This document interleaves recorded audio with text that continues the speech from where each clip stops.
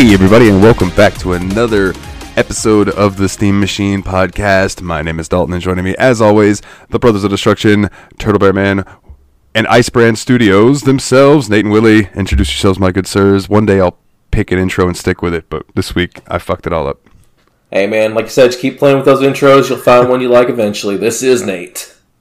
Hey, this is Willie. I'm introed. I'm introduced. How are you? It is a pleasure to meet you. Enchanté. I have a buddy named George. When he meets somebody, he'll be like, "Nice to meet you," and he'll go, "Yeah, it was your pleasure." Every time. Or he'll say, "Yeah, it is nice to meet me," and but for some reason, no one takes it as him being a dick because he's just a very charming dude. And quick fun story about him. He's sitting in my garage one time and he's wearing a cut-off tank top shirt, and we were sitting there smoking, and I looked at him and I said, "Oh, did you got the guns out to impress my mom?" And he went, "Or your dad." That is the most correct response. Dude just constantly nailing his speech rolls. Yeah. He's a DM, so yeah, he is good on hitting speech rolls for sure. Before I forget, up front, I want to give a big shout out to one Cthusiast Jeff. He heard me talking that work hasn't been so great and stuff, so he upped his Patreon by a good amount, and I fucking appreciate you, my good sir. Yo, Jeff, you the man. Thanks, Jeff. I do try to put Patreon money towards things for the show, like buying a little bundle to add something, or putting it aside for maybe a new mic or things like that, just in case this one ever fucks up and things. But right now, the Patreon past couple of weeks has helped me put a little money towards gas in my truck to even get to places I need to go, because I haven't worked. So thank you, good sir. I'm rambling. Anyways, I appreciate you, Jeff. So shout out. And if anybody else would like to join the Patreon, it's patreon.com/the Steam Machine Podcast. And I don't think I've ever promoted that this early in the episode, and I feel bad about it. So let's move on.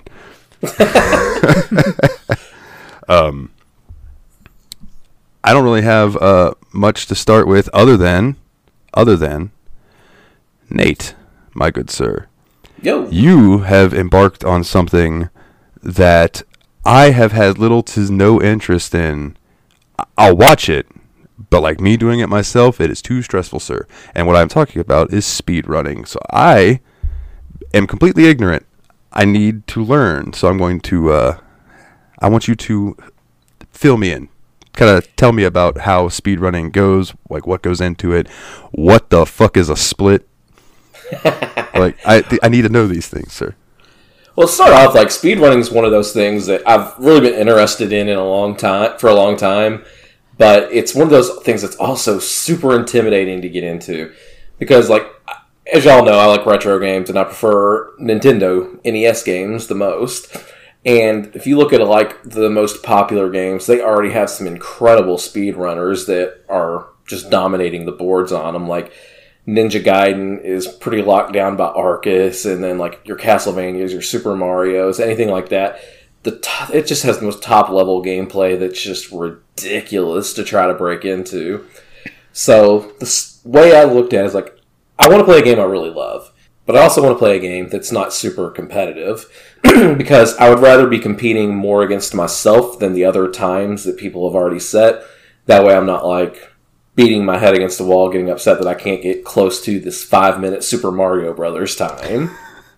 Yeah. So the game I have chosen to speedrun is Predator for the NES, based on the Arnold Schwarzenegger movie. And for some reason, starring Quentin Tarantino in the game is. Yeah, Dalton thinks that the character model looks like Quentin Tarantino, which I think's hilarious. And The big mode one, yeah, I can see it. And I have to say, a little. I have to give credit to Canadian Dalton for that one. He's the one that pointed it out, and I was like, "Oh shit!" And Canadian Dalton is our buddy Paulsh. It was Paulsh that said that. That's right. But when as soon as he said that, I couldn't unsee it. And then I was just like, "Oh man, I bet that sprite's just hoping for a pretty lady to come by with no shoes on." But yeah, man. So getting into the process is one of the things that you mentioned wanting to know more about is something called splits. And so splits essentially is like you're timing your entire speed run, but splits are little segments of that speed run so that you can keep track of how you're performing up to a point in the run. So like the way I have my split set up is there's a split for each level in the game. So when I beat a level, I can see how much time it took me to beat that level and if that's faster or slower than my previous runs on that level, so that I can kind of have a picture of how this run is performing compared to previous runs that I've done. Okay. So splits is basically just like laps on a timer if you're doing a race. Okay. That makes sense. So like that would be then like the person who's just kind of standing there with the little clicker and they just exactly as they go. Gotcha. Okay, well that makes more sense because I kept hearing y'all, like both of you guys in the chat and then like you on the stream referencing splits and things like that, and I'm like, I don't know what the fuck they're talking about, but I'm playing Fallout 3 so I can't alt tab out and ask, so I just have to sit here and wonder until I can talk to them. I definitely had an alt tab moment the other night while playing Fallout 3, but yeah, so, and like I said, it's intimidating to get into, so I got to shout out a couple people that, you know, helped me feel better about, like Grim, our buddy Grim, you know him, and then there's this guy that I've rated a bunch of times on my own streams who speedrun Super Mario 2 called Kurt's Newbrand. Follow him on Twitch at twitch.tv/Kurt's Newbrand. It's a Super Mario Brothers 2 speedrunner, and both of those people have been super encouraging and helping me get into speedrunning itself, and both were really excited when I actually finally picked a game to go on, so it's been really good to have that community that's supportive of something like this. Yeah, for sure, man. And actually, while I'm thinking about it, follow, is it Usurper Grim on Twitch as well? I don't think he's got any underscores or anything like that. Yeah, so Usurper Grim. Yeah. If you remind me afterwards, I'll put links to their Twitches in the show notes. So yeah, I just said Grim without saying the Twitch because I assume everybody that listens to us knows Grims. Yeah, that's true. That's true, but some people might not. Yeah. You're right. What is it, like Vince McMahon? Hey, pal, every Raw could be somebody's first Raw. Yeah, Grim, great dude. Definitely follow him. But yeah, so it's been an interesting ride so far because it's like I said, it's my first speed run, and I'm just getting my first sets of splits done and getting into it.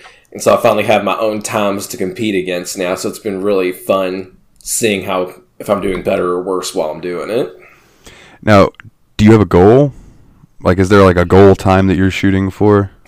So currently, my goal is to beat the game on a continuous run with no continues. Because originally my goal was just to get a time that was within 2 minutes of the worst time on the speedrun.com leaderboard. Well, I have a run now that I did personal bested today, PB'd, that was at a little over 20 minutes. That is 7th on the leaderboard. It would be 7th if I submitted it, but I'm not quite ready to submit it as it is. Oh. So a lot of the runs for this game, it didn't start to get run at all until about 9 years ago when a player named D. Tysonator, best known for Mike Tyson's Punch-Out related feats, set a record for it. I think he was the only submitter for the game at the time. So some of the times on the board are very unoptimized because it's before people started running the game with strats and stuff. But now there's people that are actually pretty hard on the game. So Nate's competing. He's competing with old times right now, but pretty soon he's going to be getting up onto more modern times, and that's going to be kind of awesome to see. But his best time from the last session would have been enough to beat the world record in 2013. Jism. If only I'd have started this 12 years ago. Oh man, that's fucking impressive, bro. That's impressive. I told you guys this in chat. The only game that I've ever played that, as I was playing it, I was like, this could be fun to speedrun. I actually gifted you both last night with Shadowblade Reload. Oh yeah, okay. And in thinking about it, I don't think I meant speedrunning it. I would really like to 100% that game, but I don't know. I don't know if I could speedrun it. It's definitely got to the aesthetic and gameplay for it. You could absolutely try to speedrun it. I'm just bad. Well, a lot of speedruns have multiple categories too. There's any percent, which is just beat the game, and then there's 100% speedrunning where the goal is to get all the relevant items and stuff. So, for a lot of games, the 100% is the most contested category. So maybe you could speedrun getting everything, really, collect it all. there was a night that we were playing Final Fantasy 14, and they just started looking up speed runs, and they have that game on there, but it's broken down by dungeons. So like each dungeon has a speedrun rank and everything. So I was like, fuck it, because they had it running with a group and then running it unsynced solo, which is like you going in there a level 16 dungeon, but you're max level, so you can just haul ass through it. And I did it, and I think my time was like five minutes, a little less than that, and the world record time was like a minute and a half quicker. And I'm like, how? I sprinted at every chance I could, and it's because I think it's Dancer, it might be Bard. One of them gets a move that shoots them forward a good distance, so they're able to use that as well to make up more time. But so like, okay, so I have dipped my toe into speedrunning, but I did not know any of the terms you were using. I was completely lost, but I enjoyed watching you do it, and I suggest that any of our listeners should go subscribe to Turtle Bear Man on Twitch and watch the journey yourselves. Thank you. Yeah, and like I said, I've had some extra time this week because my wife's out of town in Chicago for a convention, so I've just been getting off of work and getting on Twitch, so it's been kind of fun. You completely threw me off last night. Or no, I'm sorry, it was today. Or was it last night? It was one of the two. I saw you were streaming, and I looked at the time, and I was like, oh man, I need to figure out if I'm working tomorrow. And then I'm like, because I'm thinking it's Wednesday, and then I looked, and I'm like, wait, it's Tuesday. Oh, never mind. Like, but yeah, I was real confused. Yeah, put in some extra time this week, a little bit of extra time. But I definitely relate to the whole like speedrun versus completionist type thing, because I used to be more of a completionist type person. I'd get in a game. Obviously, you saw me do stuff like that with Dragon Quest XI when I got every Steam achievement available. So I felt like now was a good time to get into a game where I wanted to try to play it fast. Yeah, understandably so. Hey, like take a break from seeing it all and just trying to, now you want to see it in a blur. Just go right by. Just pretend you're Sonic the Hedgehog in any game. Always thought you'd have an aptitude for speedrunning based on those streams you've done where you like minimize deaths on Castlevania, Ninja Gaiden, games like that.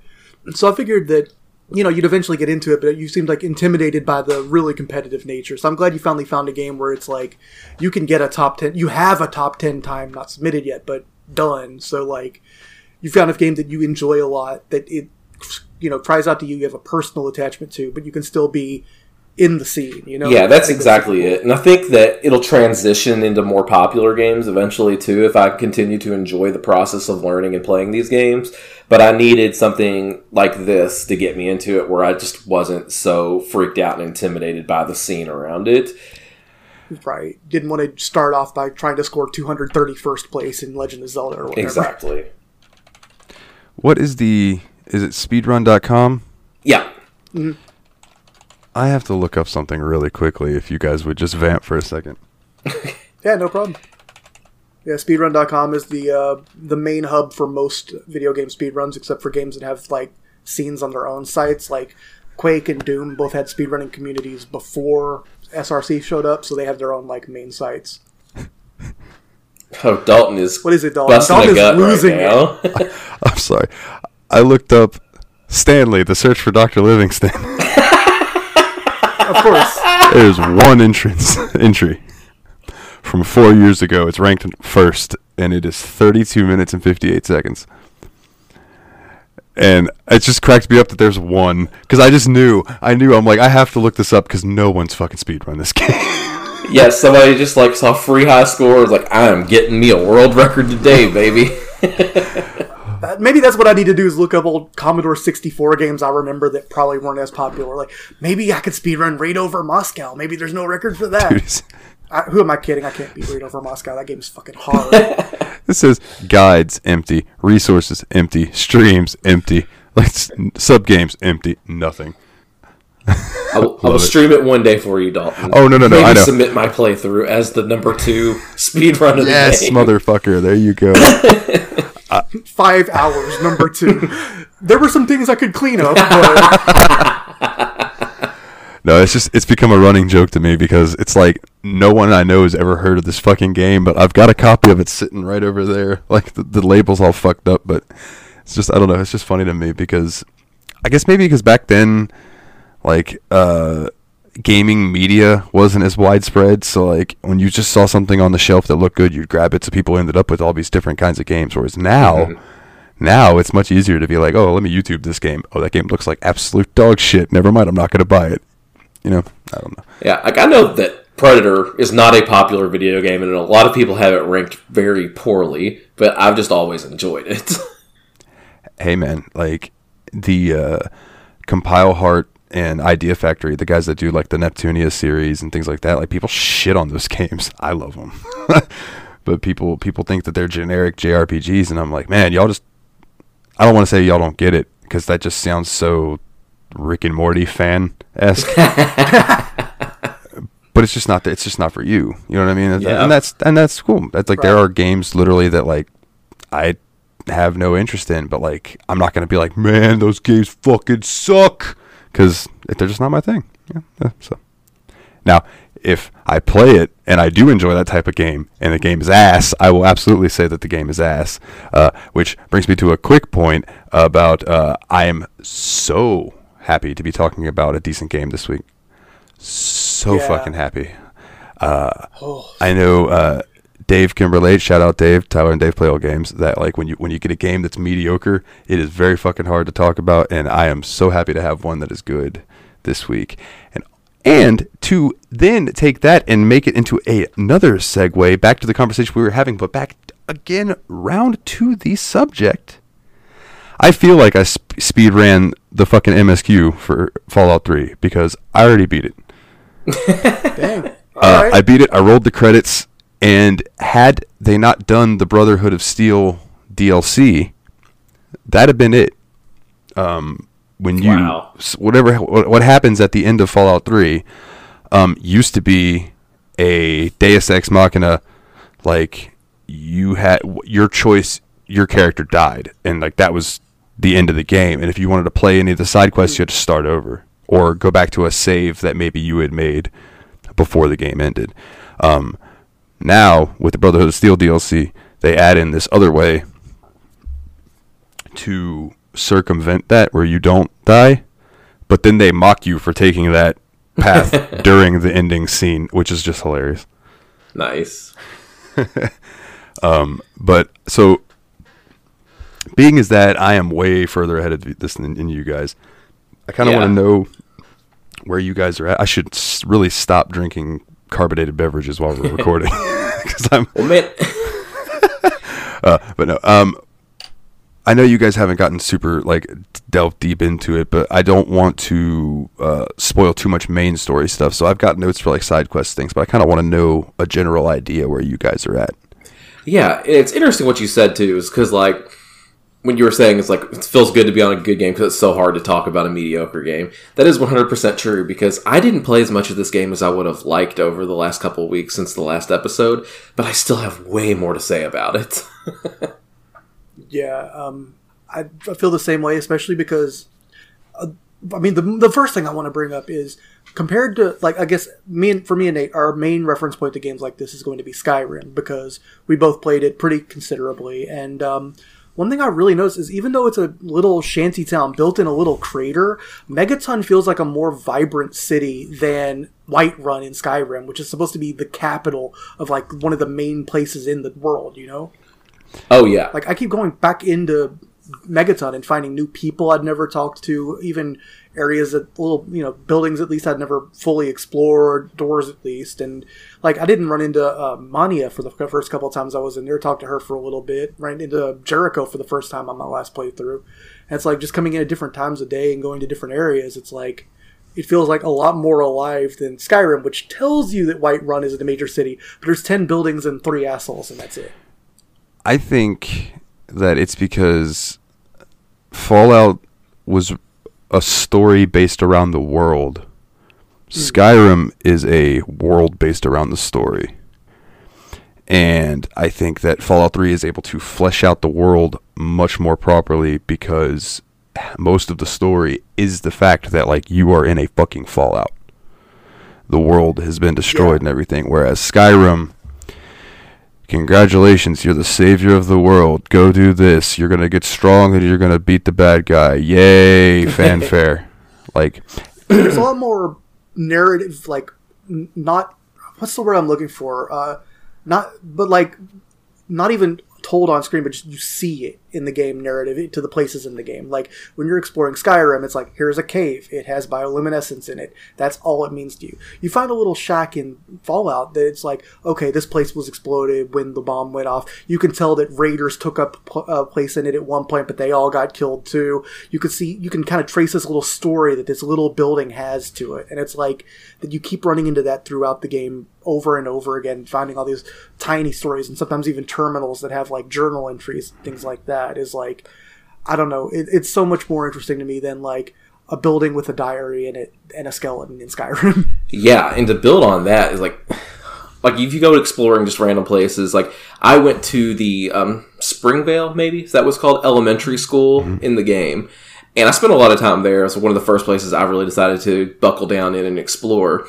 And you get so much just little bits of story about just a little place that's completely disconnected from everything else, just what happened there just by going into that school. You get in there and it's been taken over by raiders, so you get to go in and kill all the raiders and all that stuff. And then like you'll start walking around and noticing all these things, like there's like cages with tiny little skeletons in them. So you know that there must have been like children that were in this school that are just dead, either killed by raiders or died from nuclear fallout. It doesn't really explain it to you, but you can kind of build your own story from just things that you're seeing in there. And then you get to the terminal, and it's like talks about like how there's ants in the basement that have killed a lot of them, and they're trying to build a tunnel from this elementary school into Megaton to kind of like cause havoc in Megaton. And so you eventually kill all the raiders and you find the key to the basement, and then you finally get to start fighting the ants down there. So it's like a little self-contained little story of something that's happening in that little world. And I don't think anything I ever saw in Skyrim was as in-depth or interesting as just that one little section of Fallout that I played. It honestly sounds like there's more plot just in... God, I'm trying to remember the phrase. There's a term for this kind of storytelling where it's just based on the location, like what you see and what you can extrapolate from what you see. But there seems like there's more story in just this one elementary school, which I haven't even been to yet, than there is in like the entire Mage Guild quest line in Skyrim. And I personally think that's because like Fallout 3 was still at the time where they were doing RPG. Like, you know, you can't aim down your sights. You like if you want to really do a lot of shooting, you're going to have to get used to using VATS. And then you can aim down your sights. I've done it. That's a mod thing. Oh, is it? Yeah, I think in the original version of the game, like, you could. Because I have this rifle that I can kind of look down the barrel and aim for, like, it's not a big zoom, but it gives me a little bit of zoom. Well, that might be that it's got a little attachment on top that lets you. But like, yeah, I mean, you can hold the button and it'll zoom in with the barrel, and you can shoot more. Oh, but like in say New Vegas or Fallout 4, when you hit that button, like your dude holds the gun up and you actually look down like the sights of the gun. Gotcha. But like you can't do that. VATS is very dice based, like the percentage rolling and all of that. So it's more RPG. Whereas Skyrim's an action game. As much as I love Skyrim, I've got like almost 1,000 hours into it on Steam. It's an action game with RPG elements. And the funny thing is like the RPG stuff in Fallout, like VATS and everything, and the leveling up, which feels a lot better than the leveling up in Skyrim, makes this game a lot more fun to me. Yeah, I agree. If anything, the one thing that really, I think, slowed both of us down at first is until you have tethers into the world and know exactly where you're going, it's such a big and unfriendly wasteland. I mean, it's supposed to be a wasteland.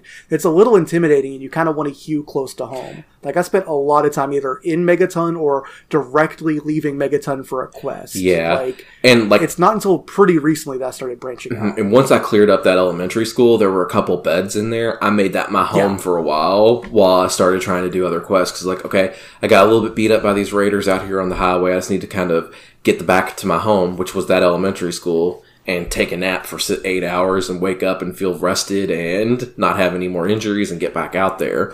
It makes such a big difference in this game when you have a bed as opposed to when you're just trying to wing it.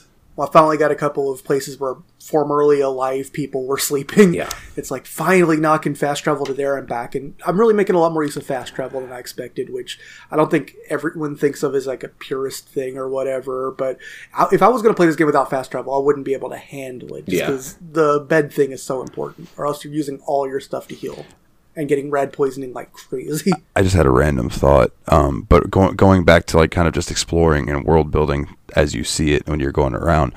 I went into a house and it seemed pretty empty, you know what I mean? But like I made my way up, and in the master bedroom were two skeletons cuddled together in bed, and I was just like, oh, that's so sad, man. Like they were probably just like sleeping, just having a nice cuddle session for the night, and the apocalypse happened, but I guess they died together. You know what I mean? So it was kind of like a beautiful scene where it's like, oh, okay, this is like the end of the Notebook. The first house at the beginning of the town of Minefield, when I went into it, that's basically what I saw there, and that's one of the reasons I was saying that there's just so much emergent storytelling. Not emergent. I'm not going to remember the word. Immersive. Maybe. I don't know, but there's so much of this storytelling in the game that's just place-based, and you see so much and learn so much just from the fact that there's all those little things, just, I don't know, this is a cheap thing or whatever to an extent, but it makes it a little bit more real when you go into a house and there's just an empty crib in it too, and you're like, oh, that's what was up when things went down. It's like there's it isn't heavy-handed with it as it could be, but it kind of also gives a little of the sense of the human cost of war and all that, Yeah, and I think it's more of like I like the fact that it's more of a show and less of a tell. Yeah, absolutely. Like, there's times where you're just walking down the road and you'll see like a beat up, like what's it called? Speed limit sign, and you'll see speed limit 55. You're like, oh, that's relatable. Then you'll see like the billboards from the time period that are like a little bit scuffed, but you can still kind of make out what they were showing, and just like stuff that stood through whatever fallout, but is obviously not in the same condition it was before it all went down. Yeah, and I think the whole shtick behind Fallout is that, like, the Cold War went differently, and we stuck with nuclear power instead of going to, like, gasoline and things like that. I could be wrong, but that's why everything looks like it's straight out of the 50s. You know what I mean? It's because that era just continued on. Yeah, there seems to be a combination of like a divergence there and then a nuclear war that I think took place in like 2076 or something like that in the game's plot. Yep. Somewhere like that. Like it took place in the future, but the future is still more atomic age retro-like than what we have, today. Like, I don't know if there was like some kind of push backwards, like a post-fossil fuel movement or something like that, but it does kind of, everything is a little bit more nuclear and kind of retro 50s in a way that I think is kind of neat. Yeah, and I've been in a hotel that was a retro 50s hotel. So when I was walking around in there, I'm just like, man, this place just reminds me of fucking Fallout. It was like what you were saying back when we played Portal. We were talking about that section down below the current Aperture Science labs that you fall down into. Yeah. It's just like that same kind of feel that you got down there, but that kind of feeling persisted throughout history instead of went away as time went on. Yeah. Yeah. So, a couple of the side quests that I wanted to bring up to you, gentlemen, that maybe you would go and check out after you hear about them, or not. It just kind of depends. I know you've both been introduced to Children of Adam. Mm-hmm. All right. So I believe that if you don't activate the bomb, or if you don't deactivate the bomb, I believe there's a quest that has to do with them. But I fixed the bomb as soon as I could, so I have no remembrance of how that quest actually goes. But go ahead. I haven't done much with the Children of Adam. I've met like the father, like the holy man of their group or whatever, and I've went into their actual church, I guess you'll call it, cult house, whatever you want to call it. But I haven't had much like interaction with them in particular. I've went up to that bomb in the middle of Megaton, and whenever I like press the action button on it, I think it'll say activate bomb, and I'm always just like, no, and leave. I think that if you do try to interact with it, it's just going to tell you need an explosive score of 25 or higher to do anything with it. And then I have good explosives. kind of like I love explosives. What? if you got a good explosives, go for it. I mean, make a save first just to make sure you don't accidentally blow it up. But like the first time I have 25 explosives, I'm gonna go try and deactivate that bomb because I really don't care about this little goofy cult, and I'm starting to like a lot of the people of Megaton. So I'm like, I certainly like them more than the jerk that tried to get me to blow them up at the beginning of the game. Yep. So, The guy that worked for Tenpenny. Mr. Burke. Jerk. yeah, Mr. Burke, Jerk. I still haven't met Mr. Jerk. Got him. If there's any British listeners, Burke is probably a worse name. Going back to the Patreon bonus. Like, I don't know. I haven't met any of the people from Tenpenny Tower or anything yet except for Burke, so I haven't, gone on that kind of quest. So I think I'm going to do it exploring around the southwest side, because when I finished the Arafu quest, I got a lot of little map markers that are like points of interest throughout the southwest to the quarter all of the map, and I'm definitely interested in checking those out. But then I have a plot point that's in a different direction too, and then it's like, I think I'm just going to have to explore the world for a minute, because it's fun. I don't know. Yeah, it's fun. I also feel like the south side of the Potomac River, I assume that's supposed to be the Potomac River, but I feel like the southwest area, but from there, seems to be the safest area so far, because I don't know about you, Nate. No, wait, I do know about you, Nate, and when you first crossed that river... God. You want to tell us about that? Because so we were talking about Arafu a lot, and we've both been to Arafu at this point, and so I was having a great time over there, honestly, because I got in there, kind of made my own second little base there. I found another place that I could have a bed and move from there. Mm-hmm. So I took a nap, slept until nighttime, decided to, there's a quest line there. There's this gang called the Family that's harassing the town of Arafu, and they're like, hey, and I was like, well, I'll go find the Family and take them out. I mean, how rough can they be? So anyway, I leave Arafu because I'm on this quest to go find the Family and figure out what's going on over there. And as I leave, I don't remember exactly which way I go, so I hope I can find it again, because I died. But you went somewhere northeast of Arafu, guarantee. East and to the north. Okay, that sounds about right. So I ran into this super mutant. The first one I'd seen, because I know y'all brought up super mutants on the last episode. This big old dude. Was it by the drive-in theater? Yeah. Okay. This big old dude. He had a board with a nail through it. And I swear, I didn't have a picture of what a super mutant looked like, but when I saw him coming at me, I swear it was like a mix between Drax the Destroyer and Shrek coming at me. That's a good description. And I was like, I gotta go all in on this dude. So I filled him full of lead, I killed him, I was like, that was awesome. Because he put up a fight, he really did. And so... They're beefy. Yeah, he's a big beefy dude. So I took his weapon because I liked it, and I like having a good melee weapon. It was actually the first one I found that's better than my baseball bat. So I grabbed that, and I kept walking. A couple steps later, I found these, what look like the old semi-truck tractor trailers, which is the trailer part of it, and I just hear a shout coming from it. And it's another super mutant, but this one had a rocket launcher, and I think I remembered you mentioning this guy to me. So I approached this a little bit differently than you did. So as soon as I started hearing him yelling, and I noticed that it was super mutant, I was like, I carry frag grenades with me at all times. So I kind of walk to the opening, because he's still sitting in there, I think, getting his rocket launcher ready or whatever, and I turn on VATS and throw 3 frag grenades in at him immediately. And they all hit, and he's immediately crippled and can't use his rocket launcher anymore. Nice. So I take that spiked piece of wood I got from the other super mutant and just clobbered him to death with it. I hadn't thought of using VATS with grenades yet. Oh, it's yet. so good. It's so good. I couldn't make grenades work for me yet. That's brilliant. VATS with grenades, it's incredible. I've been loving using my grenades. I really enjoy them a lot. And so anyway, I took that rocket launcher.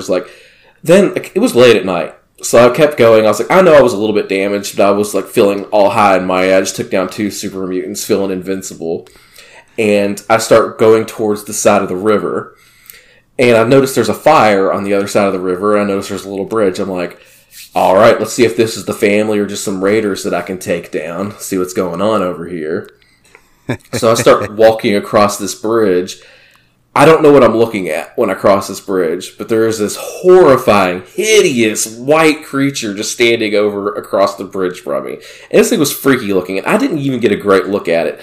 Before I knew it, I got hit once. Bam! It told me my right arm and left leg were crippled, and I was just like, what the hell is going on? I get hit again, immediately after, and I'm just dead.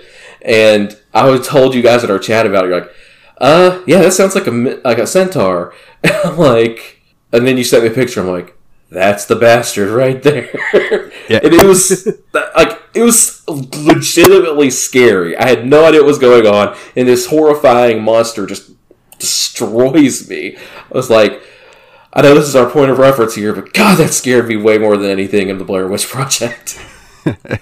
It looks like some nasty thing out of Doom 3, honestly. Like, it's got weird tongues sticking out of it, and kind of a weird, like, it isn't a centaur like you'd think of. No. It's like a gross... Oh, it's like H.R. Geiger centaur yeah, style. right.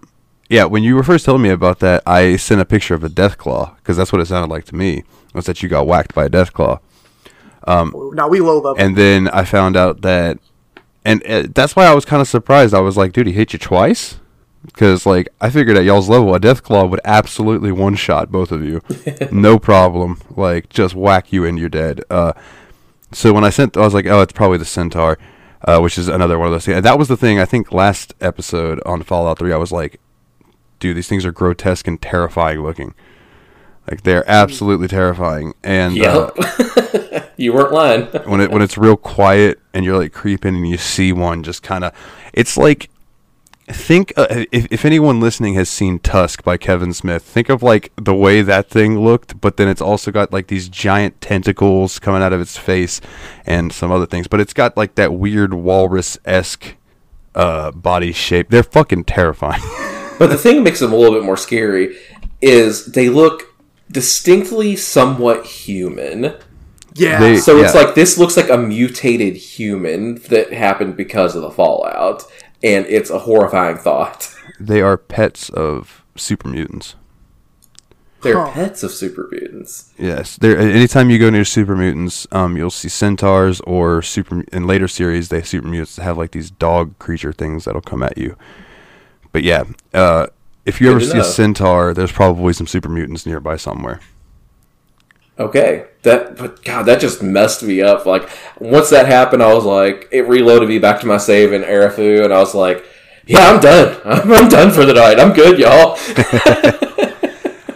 Yeah, because I guess those, now that you mentioned where those centaurs are located, there's an area nearby called Germantown, which you'll find out pretty soon is overrun by super mutants. The Germantown Police Department or something like that. So that must be, I haven't gone to that area. I got to the area that gives you the quest to go there, but I hadn't gone up there. But now that I'm thinking about it, that makes sense. That completely tracks. That makes sense. There was another monster I saw earlier on while I was running around trying to get to Arafu in the first place that I was like, man, that's the first monster that's actually kind of freaky in this game. And I don't remember exactly what it was called, but it was like something Mire or something. It was like this crab man thing.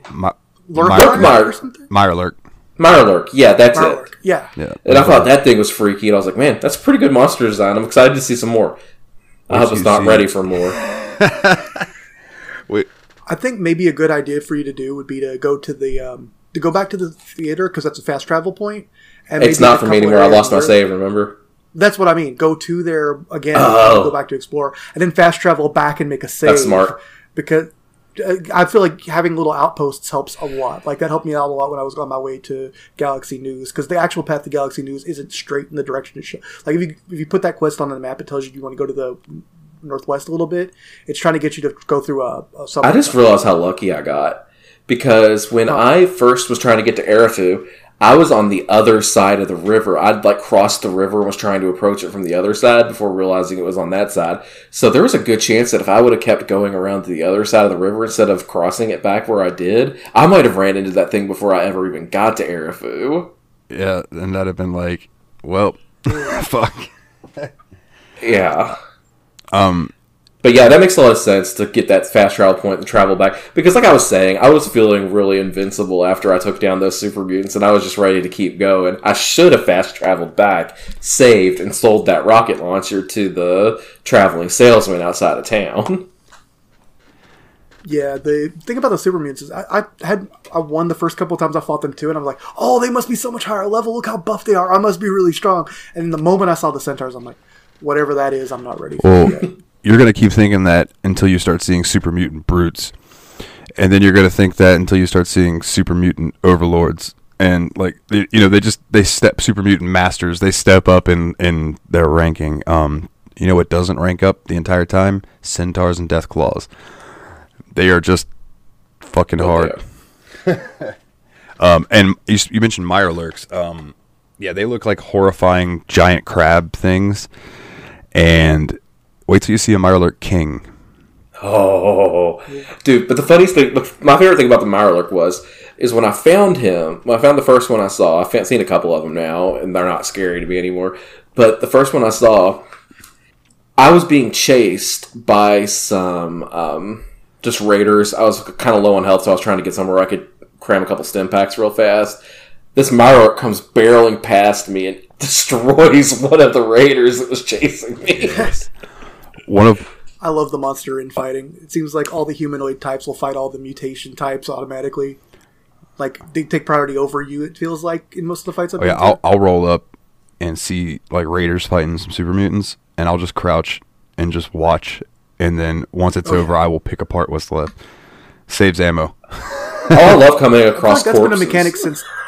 It's been a mechanic since the very start of the game, too, because, like, even in Vault 101, when the rad roaches appeared, like, the security guards would ignore you and go for the rad roaches every time. I didn't notice that. You know, I need to go back to Vault 101, because after 2 weeks of in-game time, if you go back there, there's, like, stuff going on, and I haven't done that yet. So, real quick, some side quests that I wanted to kind of talk about. One is actually to do with Tenpenny Tower, which neither of you said neither of you have been there. Mm-hmm. You will see it, especially like off in the distance, because it is a giant tower in the middle of fucking nothing. So, like, you'll just see this big fucking building in the middle of like a deserted area, and that's probably Tenpenny Tower. You roll up there, there's this ghoul outside who's talking to the intercom trying to get in. We end up talking to him, and he's like, you know, they're fucking bigots. We have this whole society of ghouls. We're having to live underground, and like we just want to be able to open up trade and like come and live here amongst the normal people. But like, what the fuck? They won't let us. So you can try to you have two choices. You can do what Tenpenny wants you to do, which is go and take out all the fucking ghouls, or you can be helpful to the ghouls and get them to be able to go inside. So say you do that. Oh. Yeah, I was going to say, I absolutely love the ghoul that is in Gob. Gob, yeah, I love Gob, the guy that's hanging out with Moriarty. Yeah. I love that guy, and I've been talking to him a lot, and he was like, hey, you should go to see the other ghoul town. Talk to him. If you get there, ask for Lisa, or whatever her name is. Yeah. And I was like, I want to go there, and I want to see Lisa, because I love this dude. I'm going to be a ghoul fan this entire game. I've run into a little subway station that had a few ghouls living in there too, and most of the ghouls I've met have been peaceful people that are just living their life looking super dead. So, you'll find feral ghouls, and you'll have to kill. I have run into feral ghouls too. And you have to kill them. But as far as the normal ghouls, they all seem like they're just happy to still be around. I mean, yeah, I'll run into feral ghouls. I've run into feral people all the time in this game. You know what I mean? That's true too. Also, real quick, when you guys end up going into DC, the Museum of History is... I know you mentioned that on the ghouls. last episode. Yeah.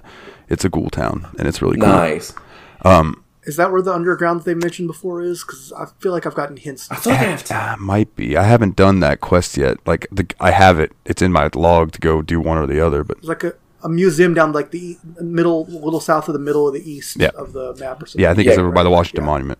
Yeah, because that's one task. That's like one little thing I definitely want to do is I want to find that ghoul town and go talk to Gob's people. For sure. So how that quest plays out, and spoilers for anybody listening for some side quests. If you help the ghouls, when you go back to Tenpenny Tower and you go inside, all of the humans are dead, and ghouls have moved in and taken over. Like nice. I'm for that. Every fucking body is dead. It's down with the rich man. It's Let's hilarious. Go literally eat. Some of the other things that I had noted down was like Andale. I know I mentioned this last episode when we were talking about this. I didn't want to spoil it for you guys, but now I kind of want to. Oh, that's what it says in your notes. I kept reading it as Andale. Mama, uh-oh. Getting demonetized now. Oh yeah, it's Andale, and you go there, and there's like I think two families there, and they are super friendly, like super friendly, way too friendly. And they invite you in to like come have dinner with them and things like that. And then there's this old man, and the old man's like, "You've got to get the fuck out of here." They're gonna eat you, aren't they? Yes. So, he tells you like, if you don't believe me, go check out that shed that they keep locked. So you can either find a way to get the key, or you can use your lockpicking skill like I had and break in. And you break in there, and you see that there are just like bodies hanging around. There's bodies that are cut up. There's like strange meat is what it's called everywhere that you can gather. Well, okay, that confirms my theory about the hunters I met and their strange meat sales. Yep. I saw them gun down some raiders and then try to sell me some strange meat. And I think I saw those hunters because, like, I remember I was walking along the interstate and I just saw like these people in these hats shooting at raiders, and I was like, they look like more civilized people. I bet that's probably something. I might have had something to do with that. It's a good possibility. But yeah, when you try to leave the shed, like you're surrounded, and then you have to like kill all the people. But then like they have kids, but then like the old man says that don't worry, he'll take care of them and stuff. But basically, like the old man has lived in Andale his whole life, so like he grew up doing all this, but now he realizes that it's wrong, and they shouldn't. So he's trying to put a stop to it. And so yeah, so you can either like end up helping the people kill the old man, I think, or you can kill like all the cannibals like I did, because I don't want to get eaten. Interesting. Eat unto others as they would eat. But it's very like I almost hate to bring it up and ruin it for you guys, because it's very creepy. Like when you discover that for yourself, and you're kind of like, and you go into that shed and you're like, oh shit. The thing is, I had it figured out the moment you started talking about it. Like, I've seen too many tropes. That's very tropey. Oh yeah, it was kind of like an ode to that trope. You know what I mean? Yeah, for sure. Like, I don't know if I brought it up last time, but real quick, there's a little. I'm going to end the episode with this song, if I remember. There's a Fear Factory Easter egg on one of the first terminals you find. It's written by B. Bell, which is the lead singer of Fear Factory. His name Burton Bell. And the song's called Archetype. And in the terminal, it says like the archetype number, yada yada yada, and all this type of stuff, which was like the number the album came out, what track, song. It was a cool little Easter egg. But then it says, but do not worry, the infection has been removed. The soul of this machine is improved. And that's directly from the bridge of the song before the chorus. And I was like, oh, well, that's cool. It made me smile. I'm like, I love that band. It's neat. But it's was it? Oh, I'm sorry. The Legend of the Mechanist and the Ant Agonizer. Have either of you run into these fuckers yet? No. I assume not, actually. So basically, it's called, the quest that you get is called the Superhuman Gambit. Let me say that right. The Superhuman Gambit, and it's. Mon chéri, être plein encouraged you. I am the superhuman gambit.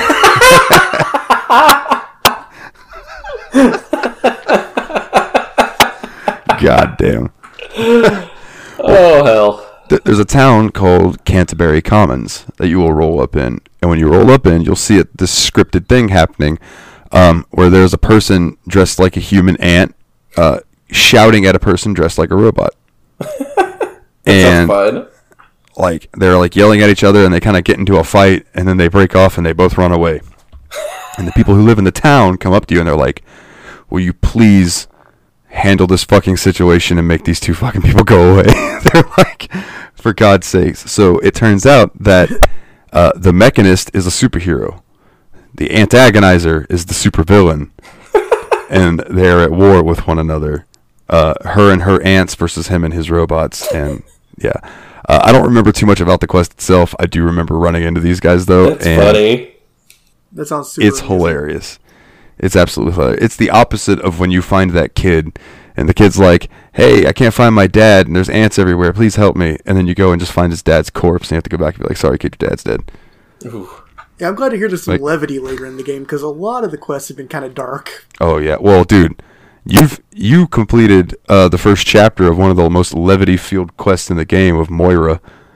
Like, Yeah, that fair crazy bitch. Hey, you're doing so well. Could you go get radiated for me? No, I still haven't done that. I've been letting my rad slowly build up. I've been eating meat and stuff as I've been out and just needing a quick pick me up on hit points. You can make your. Okay, so you're up to the get a radio quest. Yeah. You could. Good news. I'll just go ahead and spoil it for you. Guess what she does? She just Fixes you? straight. Yeah, she just straight up zeros your rads out. So I wonder if I should just go stand in that pool next to the bomb and get up to 600 rads and go back up. I got there naturally. You will eventually Okay. get there naturally, and it's not worth rushing for it. Okay. Just whenever you're high on rads, when you get advanced sickness, because I don't know exactly if it works the same every time, but I had a total of 3 special points of penalty from rad sickness, 2 on endurance and 1 on a different one. I didn't know how rad sickness was going to affect you, so I'm really glad that you kind of informed me how that worked a little bit.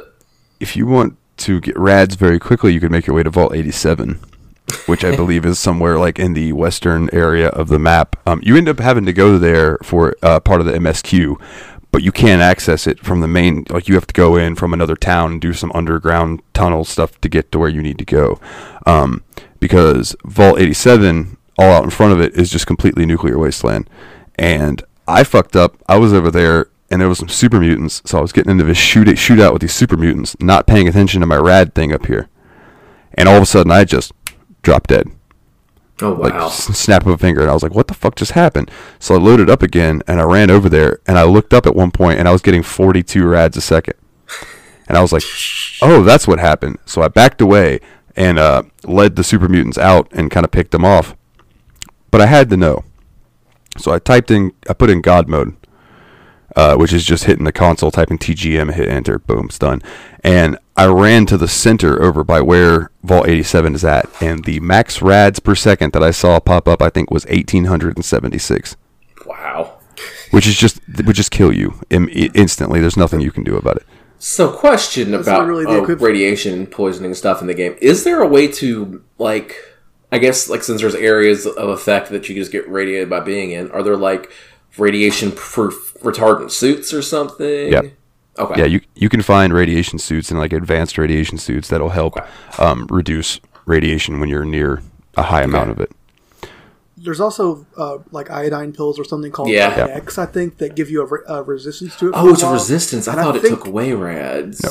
There's a reducer and there's resistance. I can't remember. Rad Away is the one that reduces it, and then Rad X gives you plus resistance to radiation. I think the X is the more common. That's the main one I found. I found a lot of Rad X. Like when at the level I'm at, when I use Rad X, I have an 85 in my resistance, so it's pretty good. I think your endurance also determines your special stat endurance. I think determines your radiation limit too. Yeah. So. The drugs in this game, though, I didn't realize what they did and how they affected you. I think it was Buff Out that I took because I think it said it did like HP plus 20 for a little bit or whatever. Yeah. And I thought it was just gonna heal me 20. I was just like, yeah, nice, a little medicine's gonna heal me. No, man, it was weird. I don't know how to quite describe it. It gives you an extra 20 hit points. Like, if you were at full health and you used Buff Out, then you would be 20 over your max. But I also feel like it did something like affected my vision or something. Yeah. Oh, yeah, that's a possibility too. It might. Especially when it wears off, there was a weird vision effect. I was like, whoa, I forgot I was on it. If you take too much of it, you will become addicted, and your character will start having withdrawals, which will affect your stats if you do not take it. So be careful. There's also like eventually. I think that can happen with the alcohol. Yep, absolutely. You can dependency on it. There is a stat or a perk later on that you can get that allows you to not become addicted to anything. Like, you can just take all the drugs you want, like those dudes in American Horror Story Apocalypse. See, we're tying it back, where they just had the urn full of cocaine, and they were just like, "Yeah, we sold our souls to the devil, so we don't ever overdose on coke." And that's where the Rolling Stones come. The other cool quest that I made note of was the Replicated Man, which this quest is the entire basis of Fallout 4. Or it's the seed planted for Fallout 4, because there's a guy who's working on synthetic human beings who had one of his synths get away, and the synth had a memory wipe and a facial reconstructive surgery, so he doesn't know where it's at or who it is, but he needs you to find it. Don't go into the details of that, because that sounds really interesting. Yeah. I want to leave the little mystery on that one. Rivet City. I'll tell you where to start the quest. Is Rivet City. You'll find the guy. Okay. There who asks you to do it. Really cool. It's based off of, I believe there's like a store. It's either a movie or a book or something that is the same concept. Here, I have this thing pulled up. I can actually tell you. What is it? That one sounds really neat. I also love the idea of the mechanist and the antagonizer. Like I kind of want to find that one.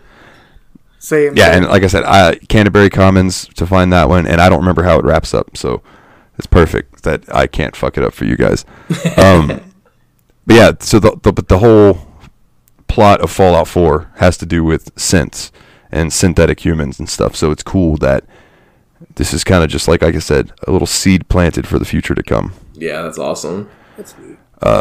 And then there's a quest where you can go capture slaves for slavers, or you can just kill the slavers. But if you kill the slavers, what do you think I'm gonna do? Well, I know. I would do the same thing, but just be prepared. But what if you could sell dudes that suck to them? Well, they have a list of VIP candidates that they are looking for. They're sending you out to go like hitman capture people. Yeah. But if you do decide to kill them, like any normal good player would do, be prepared for one of the bigger battles in the game. There's a lot of fucking slavers at this place. But yeah, man. There's little quests like that to find all over the place. Get very used to roaming metro tunnels, because that was one of the things, like, I'm assuming it's because of hardware limitations at the time. They couldn't make DC one big open area. So it's kind of split by these metro tunnels where it's like when you're going through them, these tunnels take you to the next area of DC. And at a point where you think that you should easily be able to just cut across this fucking alleyway and go to your quest marker, which is over here, which probably in Fallout 4 you would be able to do. You got to find the right metro tunnel and then look at the metro tunnel sign, make sure you go through the right door in the tunnel. You get used to it, but it takes getting used to. Yeah, I think one metro tunnel. Quick travel points will be fine. I was just gonna say, once you get the quick travel points to it, though, then it becomes less of a problem, right? Yes. Yeah, because I found one metro tunnel station, I think, and it was full of raiders, and this was early on, so I was too intimidated to try to take them on. I think I'm getting to the point where I'm not really scared of raiders anymore. Yeah, and there's a lot to find inside DC itself. I'll say that I have this vivid memory of there's an NCR base somewhere, and listeners, if I'm thinking of New Vegas, please correct me, but I'm pretty sure it's Fallout 3. There's an NCR base somewhere, and there's a whole NCR quest line, which is the National California Republic, or the New California Republic, excuse me. I prefer MCR. That's because you're not okay. Teenagers do scare the living shit out of me. Yeah, don't they, everyone? Yeah, goddamn. You guys make me wish I was dead! Helena. Yeah. That's the other song I remember. Was it Hang 'em High? And then that's my knowledge of MCR. But there's like this big base, but there's a robot. There's like a Mr. Gutsy, which is like the floating ball with the arms, and he runs a gun store right there. It's like a munitions place, and they sell an anti-material rifle, which is like sniper rifle on steroids, 50 caliber shots. It's a bad motherfucker, and I cannot remember where the fuck it is, and I don't want to look it up. So I've just been going from place to place, like, all right, where the fuck was this? Because I'm just looking for this giant base, and then I'll be like, son of a bitch, there, because I've got, I don't know, 10,000 caps, 15,000 caps, like a good amount. So that brings me to a question I have about weapons and stuff in this game. So I remember you were telling us spec into repair so you can repair your weapons. Is there a way for you to repair your weapons, or do you have to take it to somebody to pay them to repair it? No. If you have two of the same weapon, you can put their parts together and repair. And increasing repair stat increases the max you can do it to. So, like, if you buy an extra baseball bat, you can mash that together with your existing baseball bat based on your repair stat and make it have more durability, unless you've completely like in your Pip-Boy.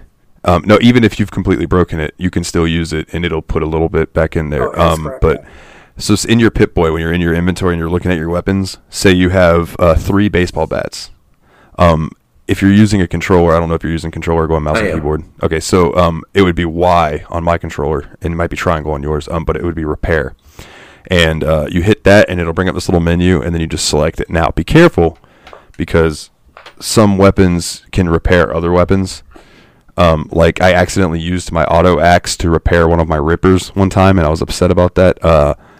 But you can use a lever action rifle and a hunting rifle to repair one another, that kind of thing. That changes things. That really changes things. Because, I wish I had known that earlier, because I had a 10mm pistol I really liked that broke. And I probably could have used my silenced one to repair it a little bit. Yeah, but it does claim whatever item you use to repair it. I figured. I didn't like the silenced one anyway. But yeah, so, that's why I always say, if you go to a vendor and say, for me, for instance, I really enjoy using the combat shotgun. I do like that weapon. So I always try to keep 2 or 3 of them on me. That way, when the condition starts getting low, I can repair it. Very good to know. That's helpful as hell. Yeah, for sure. And then your medicine stat is how much HP you get when you use stim packs and stuff like that. So if you want to be able to heal yourself more, pump some into medicine. And I think it also affects how the drugs affect you and that kind of stuff. Okay, yeah, no, I'm learning a lot right now. Probably should have asked this shit 2 weeks ago. Quite all right, man. Quite all right. But yeah, once you get into a groove, and you kind of start getting down where your merchants are at, and right now, like I said, you guys have only Megaton and Wandering Merchants, but once you get to where you can go to the museum where all the ghouls are at, and you can there's a vendor there, and then you got a vendor in Rivet City. There's places that you'll be able to just kind of pop around and be like, hey, have you guys restocked? Cool, give me all of your fucking stim packs. Give me all of your ammo. Some places do restock. Does that also mean that they get money so that you can sell things to them again? Yeah, usually. Okay. Usually. Or it'll be a thing kind of like you can do bartering, where it's say they have... I'm just kind of worried about caps in certain types of ammo being limited resources, but if they can actually restock things, that makes me worry about that a little bit less. I think it takes a week in-game, in-game time. I'm not 100% sure on that, though. But they do replenish, yeah. That is good, because I was kind of running out of places to source 10mm ammo, except for Dead Raiders. Yeah, and just random ammunition boxes and shit. Mm-hmm. Yeah, it becomes easier. And then, when you get further into it, you're going to start killing more raiders and things like that, which are going to drop more ammunition, more armor, guns, that kind of thing. Perfect. So you're getting there. It's just, getting your bearings about you, which you guys seem to have done. So now it's you can work from there to really start going and exploring. Yeah. I feel like a lot of the raiders, especially the ones that are armed with a light gun of some kind, most of them are not well armored, so you can just kind of run up them beat them to death with a lead pipe, and then you saved ammo, you get a plus off of it, Yes. Yeah. I need to go get that spiked club from the Super Mutant again, so I can use that. I loved that thing. I was so sad I died because I wanted that weapon so badly. Wait till you see one running at you with a sledgehammer on steroids. It's called a super sledge. That sounds so good. That sounds so good. If you guys don't have anything else to kind of touch on, I have this. I've left one little issue is just, I guess it's an aged game. I'm playing it very modded and all that. I'm still having crash issues, especially when it's underground.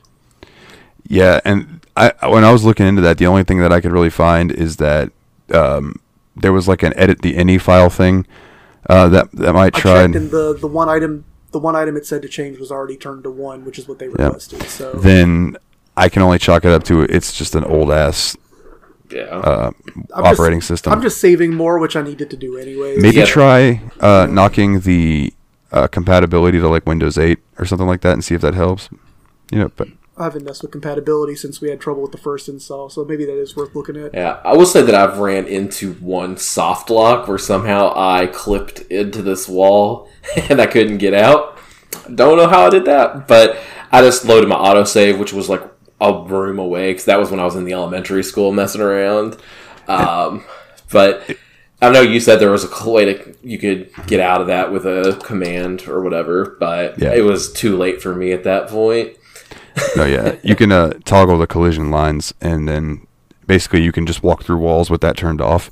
So if you ever get stuck and just hit TCL, hit enter, and then you can move kind of like out of where you're at, and then just hit TCL again, and your dude will set back down on the ground, and you're good to go. Nice. I have this article pulled up, gentlemen, that I want to read through real quick here at the end for us. It is a list of the 10 most disturbing Fallout vaults. Now, these are each pretty quick entries, but I figured I would see what y'all's reaction would be to some of Vault-Tech's horrors, because you guys haven't even discovered the half of how shitty Vault-Tech can be. I haven't seen a vault outside of 101. Nope, me neither. I'm going to tie it back into the Patreon chat. If you guys aren't Patreons, you should totally go join patreon.com/thesteammachinepodcast.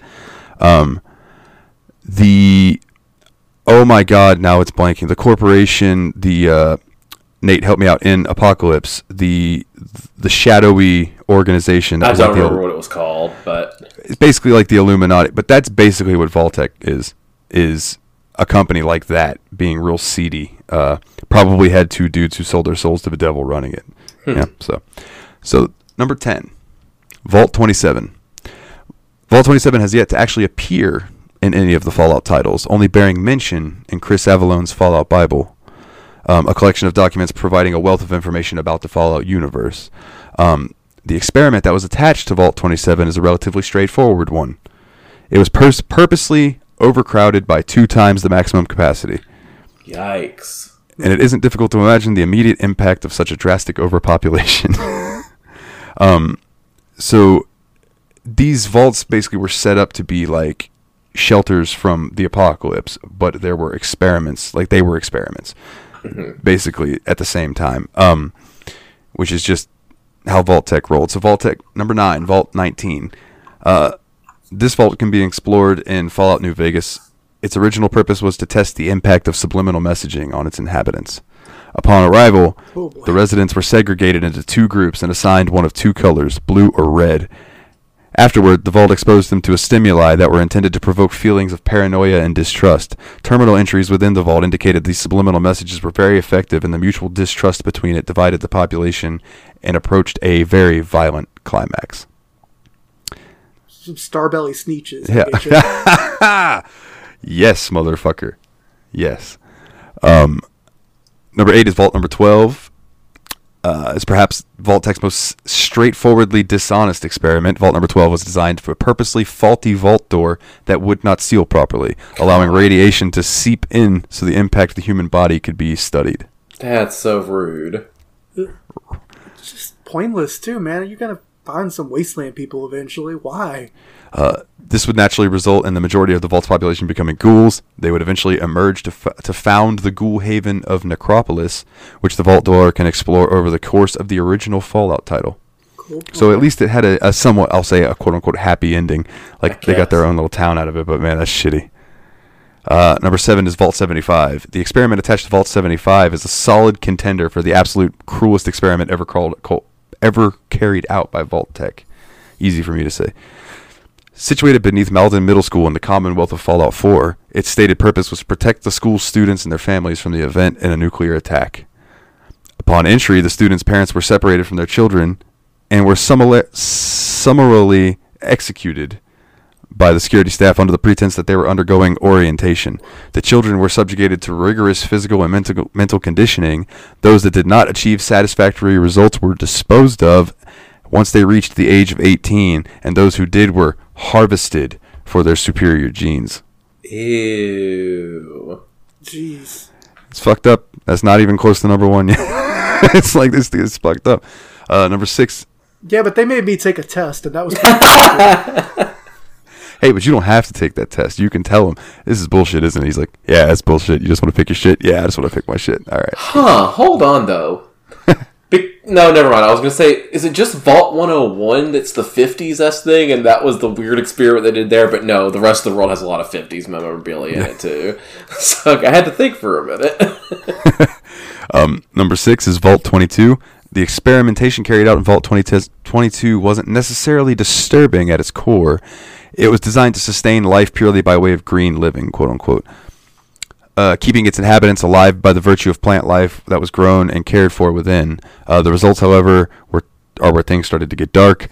A certain specialized fungus was used to keep pests from ruining their crops, but unbeknownst to them, however, the mutagenic properties of the fungus, once the spores took root in the human host, they would gradually transform into spore carriers, which are deadly and aggressive cannibalistic mutants that have claimed many lives since. Okay, so this one sounds like they almost had a good idea and bad things happened. This is a little less Vault-Tec being Black Mesa and a little bit more Vault-Tec just being dumb. Fun quick fact, in Fallout 1 and 2, you meet a guy who's got a tree growing out of his head, and in Fallout 3, you can find him, and he is now completely a tree. That's awesome. Number 5 is... Guess I'm going to leave him alone. You're not going to help him branch out? I heard his bark is worse than his bite. Hey, I'm just glad he's taking up roots somewhere. Oh, man. Hey, that joke was really funny. Not with a K. Oh, my God. Look at the subscriber numbers just falling as we're talking this fucking while. This is a bad podcast. Wait, y'all don't like tree jokes? Did you make like a tree and Leaf Garrett? Number 5, Vault 34. This vault is perhaps most famously remembered as the ancestral home of the Boomers faction in Fallout New Vegas. The Boomers. Okay, Boomers. And where they resided before establishing their community at Nellis Air Force Base. It turns out that their affinity for weaponry has some deep and disturbing roots there. Vault 34 was purposefully designed with cramped living conditions, as well as an absurdly overstocked armory full of weapons and ammunition. The cramped vault would soon become overpopulated, and the residents would continuously request access to the armory in order to protect themselves, which the Overseer would deny, and this eventually resulted in a very violent riot. As it would. Yeah, of course. Number 4, Vault 106. Vault 106 was designed to simply begin pumping psychoactive drugs into the air filtration system a mere 10 days after the door had sealed itself shut. So the party vault. Yeah. Perfectly aware of the vault's purpose, the Overseer directed security personnel to dismiss any complaints resulting from this. The Lone Wanderer can explore this vault during Fallout 3 and will quickly come to realize that these drugs are still being filtered into the vault. When they begin experiencing vivid and violent hallucinations. Fun. So, I gotta hang out here. This sounds great. So this is a spot in the current game we're playing. That's great. What was the number again? Vault 106. 106. Vault 106. Okay. I'll have to keep an eye out for that. That actually sounds interesting. Yeah, I won't read the last little sentence, so I'll let you guys find cool. it and see what's inside of it. Thank you, because we will have forgotten most of the other vaults next time we'll play a Fallout game. Yeah, that's what I figured. But if it's one we're actually on. Number 3 is Vault 81. The conclusion of Vault 81's experimentation is truly a rarity, as the Overseer realized the inhumanity of its purpose and put an end to it before any lasting harm came to its general population. In fact, the sole survivor can explore Vault 81 in Fallout 4, meeting its population of relatively sane and decent inhabitants. Originally, the Vault's purpose was to expose the population to an array of deadly diseases and illnesses, while a science team operated from a secret locale to develop the test the various cures on the subjects without their knowledge. Ugh. But, the Overseer said, fuck that, we're not letting that happen. So that ended up being actually a decent vault. So an Overseer who isn't garbage? Right? Yeah, right? Number 2, Vault 95. Vault 95's stated mission almost seems altruistic in nature. It was to serve as a rehabilitation clinic for chem addicts, allowing them to overcome their various addictions, be it psycho, jet, or anything of the like. Even as the outside world collapsed under a volley of nuclear missiles, but however, its true purpose was much less than kind. Although its detox program was a great success, a massive stash of chems and alcohol was hidden inside of the vault. Oh. And a planted resident would, quote-unquote, unearth this cache after 5 years' time. Predictably, this staged discovery of this cache precipitated the Vault's program unraveling entirely, and the population plunged into a chem-fueled anarchy. Yowza. Which I think that one's really fucked up. Like, you get everybody in there, and you're like, you guys are all clean, and we're going to do this. And then all of a sudden, you just have an access to a plethora of all the drugs you absolutely love. Yeah. Like, it's fucked up. It's messed up. But number 1, and This is interpretation, by the way. You may not agree with this list. This is on GameRant.com. If you have any issues, I'm sure that you could take it up with GameRant.com and not the Steam Machine podcast. By the way, if you don't agree with this number one, I haven't read these before this. So, number one, Vault 11. So this was one of the first ones built, I assume. Of all the cruel experiments in Vault Tech executed on unsuspecting victims, the one taking place at Vault 11 has to be the worst. Vault 11's inhabitants were instructed to select one of their own as a human sacrifice each year. Oh. If they refused, they were told that the vault would shut off its life support systems and the entire population would die. I've heard this one. In reality, should the vault residents refuse to sacrifice someone, the vault would provide an automated message congratulating them as a shining example of humanity. By the time they couldn't bear to sacrifice anyone else and bravely refused, its population had been whittled down to a mere 5 people. Oh. Unable to cope with their guilt after this brutal realization, 4 of those 5 people committed suicide. Jeez. Fucking evil, man. Evil ass corporation doing some evil ass corporation shit. And yeah, man, that's wild. Jeffrey Bezos. Oh my god, I could see totally like, yeah, get yourself an Amazon bunker. Oh no, it seems so realistic. I hate it. Right? It's like this one was sponsored by Facebook or Twitter, and it's like, oh no, thank you.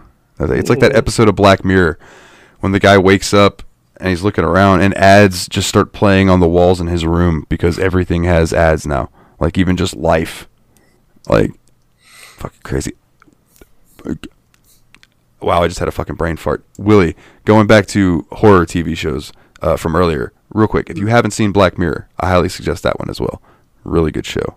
Okay. All right. So I've heard it's kind of a modern Twilight Zone, but kind of most of the episodes are about technology and its current role in the society. Very, very much so. And might I suggest to have like an episode of Family Guy ready to go after each one, because each one is not going to leave you with a happy, fuzzy feeling in the slightest. Because they take very like serious looks at how technology could fucking affect us. And I think when I watch Black Mirror, I'm like, man, if they could get the guy who did Black Mirror series to do a Fallout series, because he could take all of this that he used with the technology and stuff and just convert that over to like making it nuclear and working in the Fallout. Now, I read somewhere that there is a Fallout TV series being developed for Amazon, but I don't know how true that is. If so, we'll see, because I think it has the basis, the story basis for being something really cool in a storytelling medium. Yeah, I mean, I definitely think that the universe that Fallout has created definitely could be a pretty good TV show. It would just have to be done correctly, and they'd have to come up with the right format for it. Like, Are you going to follow the same characters, or are we going to get new stories every time? Oh, they should absolutely 100% do new stories. I agree, but the big strength of the Fallout universe is the fact that you can just plop it down in a different part of the former U.S. and like have a completely new universe that's still completely coherent with the previous. Yeah. Like there's mods, dude, that like there's one that I was using. I actually uninstalled it to help figure out what the fuck was going on when we were trying to get this game to work for you guys. Like I uninstalled all of my shit to start it over to be like, all right, what makes mine work? But there's a Tale of Two Wastelands, which takes Fallout 3 and puts the entirety of Fallout 3 into Fallout New Vegas. Oh, wow. And brings it up into the newer engine. But there's a mod pack called Starstruck Courier, which takes that, but also adds in the New California mod. So it's like somebody has done a whole Fallout mod that's based in California. And then there's a Fallout London mod, where one of the writers for Fallout London just got hired by Bethesda as a story writer. So like people just take these like ideas and plop them down in different places. So I absolutely think that if they were to do it for a show, people are going to compare it to the game. If you try to do it in DC, they're going to be like, oh, well, you got this wrong because I did this in that quest and you didn't fucking do that, right? And they're not going to want to spend all the money to do it like Bandersnatch, where each quest comes along and you have a choice. That would be cool. But I don't think it would be as enjoyable overall. But I think if they took it and say they were like, we're going to do Fallout Wichita or something, you know what I mean? And has there been a game set in Texas yet? Because that seems like a canvas. No, there's been Vegas, DC, the Commonwealth, which is Fallout 4 is in the Commonwealth area, so like that little where all those little places meet. And what little places? The Commonwealth's like I think it's like Boston and like all of that little northeast area, all those little tiny states that all touch each other right in there. New England, gotcha. And I don't remember where. And 76 is West Virginia. Yeah. And where did the first two I take am looking place? that up right now. Where'd Fallout New Vegas happen? Fallout 1 took place in Southern California.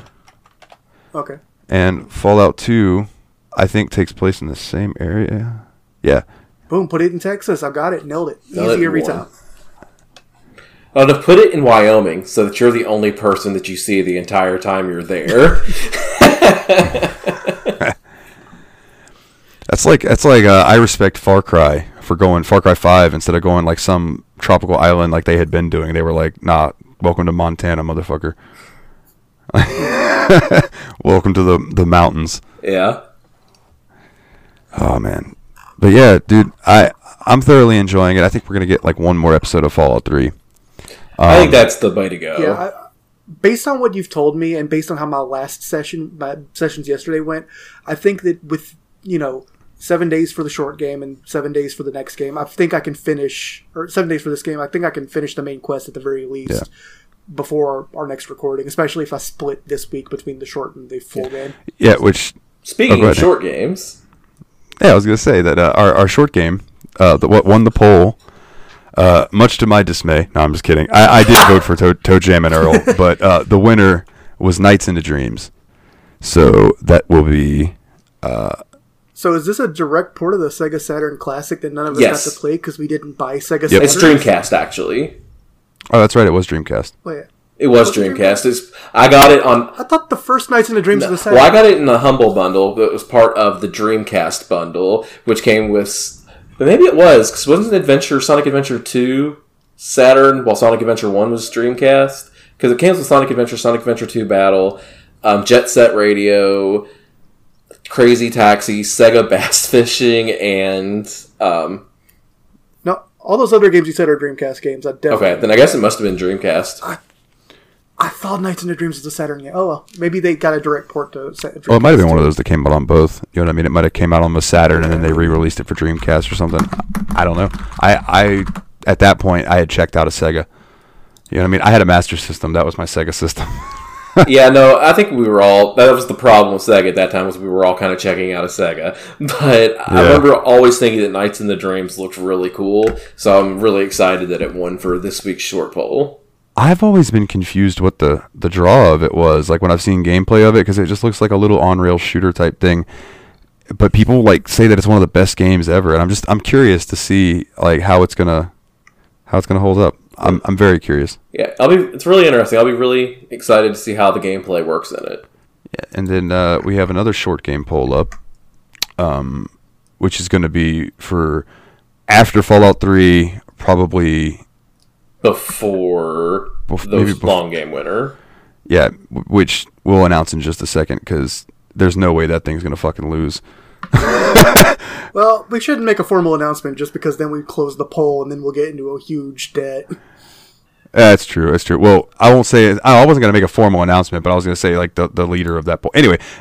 Go ahead. Yep. No, absolutely. It's no secret that right now... Although I thought Metal Gear Solid 2 was going to be a far and away, because it's like a household name, like that game is behind by like 7 or something votes. Yeah, the Legend of Heroes Trails in the Sky is at 11, which I guess is technically 10, but still, like that's the most votes I think a single game's had in one of our polls. It's fucking impressive. Yeah, it's a lot. And it's up against Metal Gear Solid 2. It's running away. It's wild. Unexpected, but not upset about it. Yeah, me neither. Yeah, it looks neat. I definitely did some reading about it earlier today to make peace with the fact that unless there is a huge tidal wave of Kojima stands flooding into the Discord anytime soon, it looks like we will be playing a nice little calm-looking anime RPG. Yes. So, yeah, Nights in a Dream was for Saturn. I don't know how it got put into the game, into the Dreamcast bundle. Yeah, because I thought I remember Nights in the Dreams was the one that they made like the analog stick controller for the Saturn 4. Yeah, it was a 1996 action game developed by Sonic Team, published for Sega for the Sega Saturn. Yeah. Did it? So yeah, it didn't come out again for Dreamcast or anything. Well, Maybe it was put in the collection as like a bonus because it was like one of the most famous Maybe. Saturn games. It's the only Saturn game anybody cares about. I was gonna say they're not selling a Saturn collection. The Saturn collection would be Panzer Dragoon. which wouldn't you buy Panzer Knights of the Dragoon? Dreams, and- yeah, That's another one of those games that I don't understand the appeal to it because it's just like, isn't it just an on-rail shooter? Again, it's just like, I don't know.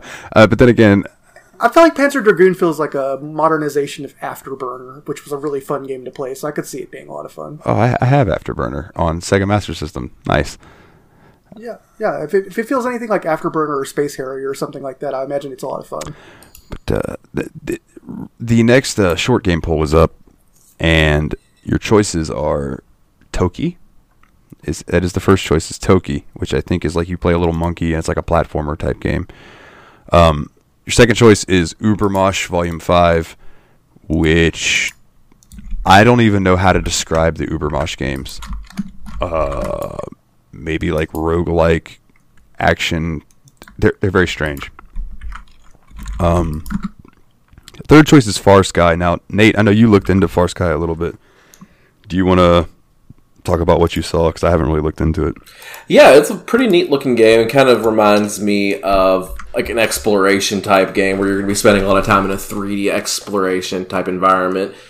And, you know, it kind of reminds me of just like other games where you're just doing a lot of exploring, kind of like, I'm going to say at a much lesser scale, and a No Man's Sky type of thing. So it looks really neat to me, and I'm really interested to see how it plays.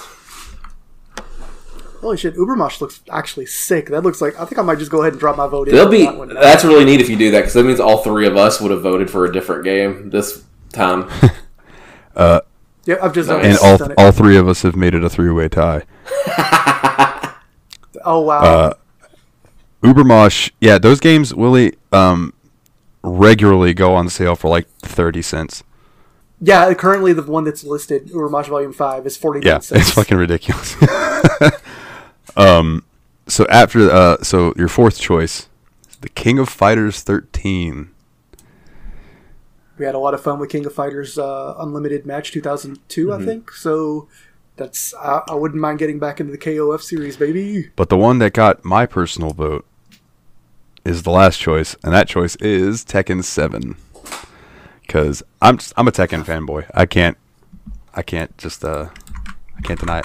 Yeah, it's interesting that old Steamy pulled us 2 fighting games in this list. Right at the end too. Yeah, like I was like, oh well, he's given me 3 that like no one's probably ever heard of. This will be an interesting poll. And then he hits me with King of Fighters and Tekken. I'm like, oh, there it is. The interesting thing about Tekken 7 too is this is a game that has a current tournament fighting scene. Like, this is a game that's actively being played right now. Yeah, it's still relatively new. Yeah, and it's really pretty looking too. Like, I'll say, like, I enjoyed playing it. Like, 'cause I'll install it every now and then, and, you know, get a couple hours of Tekken and then uninstall it.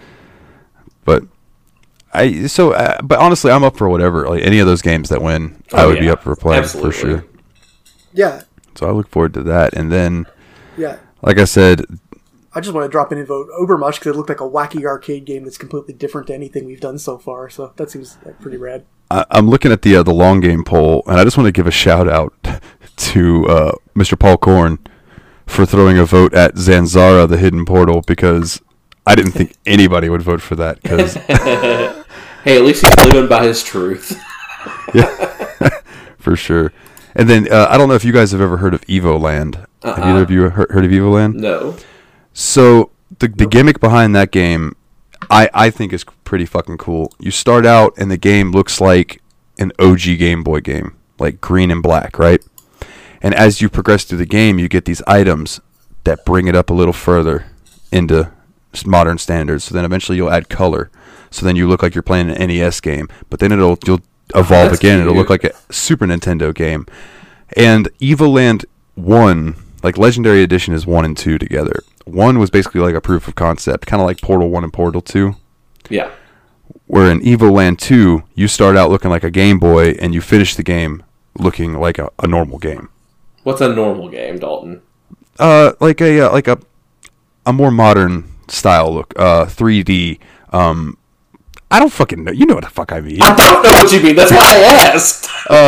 Like a more modern turn-based RPG or action RPG, like more 3D Zelda looking, Okay, as opposed to 2D Zelda looking. I'm sorry, I just genuinely did not know what you were trying to say.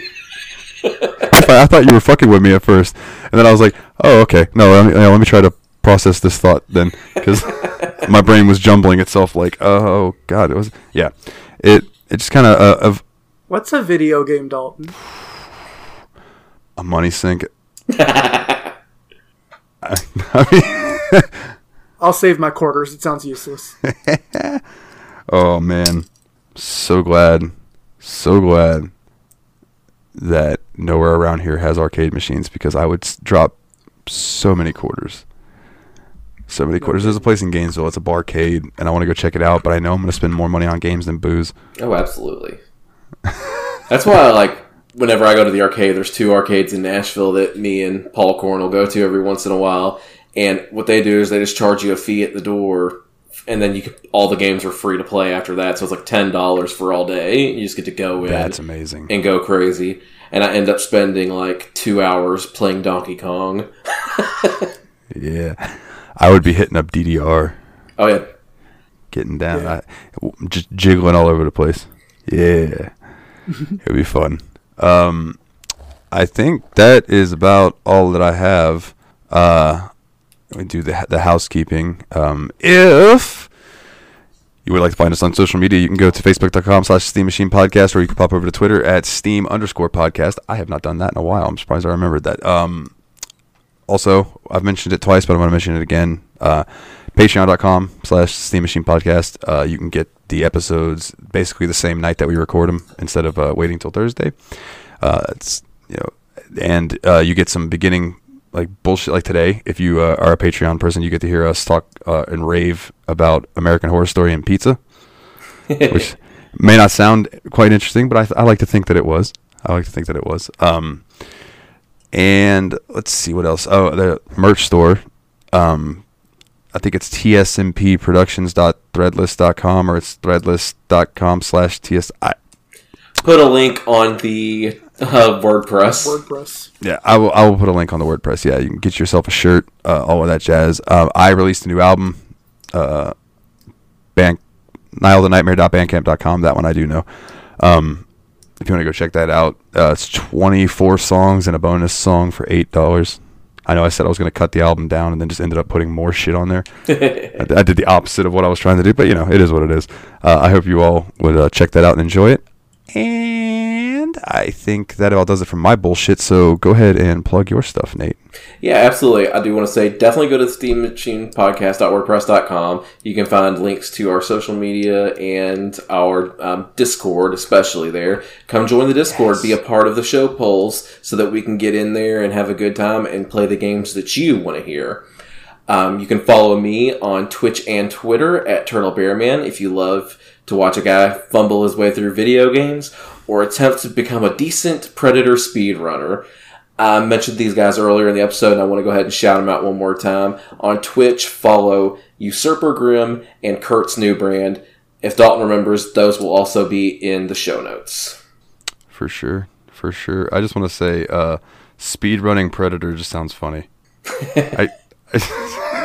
And also terrifying at the same time. I was like, you don't ever want to encounter a speedrunning Predator. Right. Oh, man. Speedrunning Predator, isn't that a cheetah? Yeah, I guess that would be. And I stand by what I said. I do not want to encounter one of those motherfuckers. What about you, Willie? What can we find from you? Yeah. Man, I don't know. Yeah, sounds good. Word up. That's it. That's all I got, man. Drink water, take a walk, enjoy all the good things in life. Yeah, I was just going to say, just take care of yourself, basically. So that pretty much covers what I was thinking. Stay hydrated. We have been trying to set up some gaming in the Discord. So, I know we've talked about doing, some No Man's Sky gaming together with some of the people in the Discord. And then I believe it was Tux Deluxe was trying to set up a game of Torchlight 2 with me at some point. So that'll be fun to play some of that with him. So please come join the Discord. Eventually I'll get a bit.ly link and make that real easy for us to spit out here. But, for now, if you go to, like Nate said, the steammachinepodcast.wordpress.com, there's a pretty little button that says Discord. Click that, join. Come play some fucking games with us, and let's make fun of shit, because it's great. It's fun. And we like memes, so do you like sharing memes? Come share memes. Did you make a pizza that you like the looks of? Post pictures of your pizza. We really are all about those pictures of food. In the Om Nom channel, I'm all about seeing food. I really like taking pictures of food, and I really appreciate pictures of food. So yeah, please. That is. We got everything from professional cooks to people that are just really getting into food photography to people that just want to post the thing they ordered from Pizza Hut. You know, like it's good. Tell Ryan he needs to start posting his food pictures again. Yes, please. I miss that. Yeah, I'll let him know. Funny you mentioned that. He's going to be looking for another job, but we're going to have that conversation off air. Okay. Just because I don't know like what's going on. Anyway. Quick. Well, we're going to end on a quick note. For anyone who was asking me about my job and like what things going on, my buddy Nick, who got me the job, beat up our bartender who was drunk at work, and now he quit. So now I don't even know if I have a job anymore. So there's that. And for this week's episode of Steam Machine Podcast, they are the Brothers of Destruction, Nate and Willie. My name's Dalton. And as always, guys, war never changes.